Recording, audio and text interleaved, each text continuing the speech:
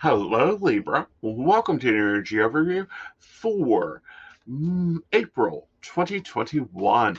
Let's see what's going to be happening in your three main areas of your life this month, Libra.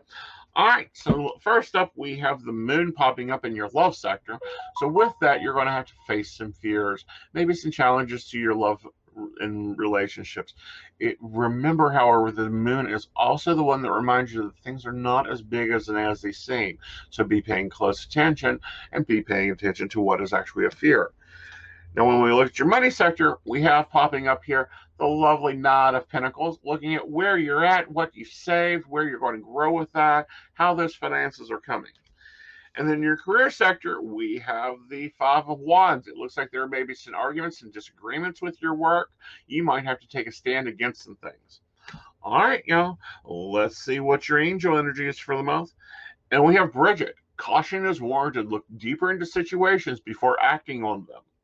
And your Ascended Master theme this month is right. Communicate. Take down your knowledge. All right, y'all. You guys have a wonderful April. Get through these hard times. Remember, I'm there for an appointment if you want a personal information reading. Just visit my site, aceandnight.com. Remember to like, share, comment, and subscribe. Bye, y'all.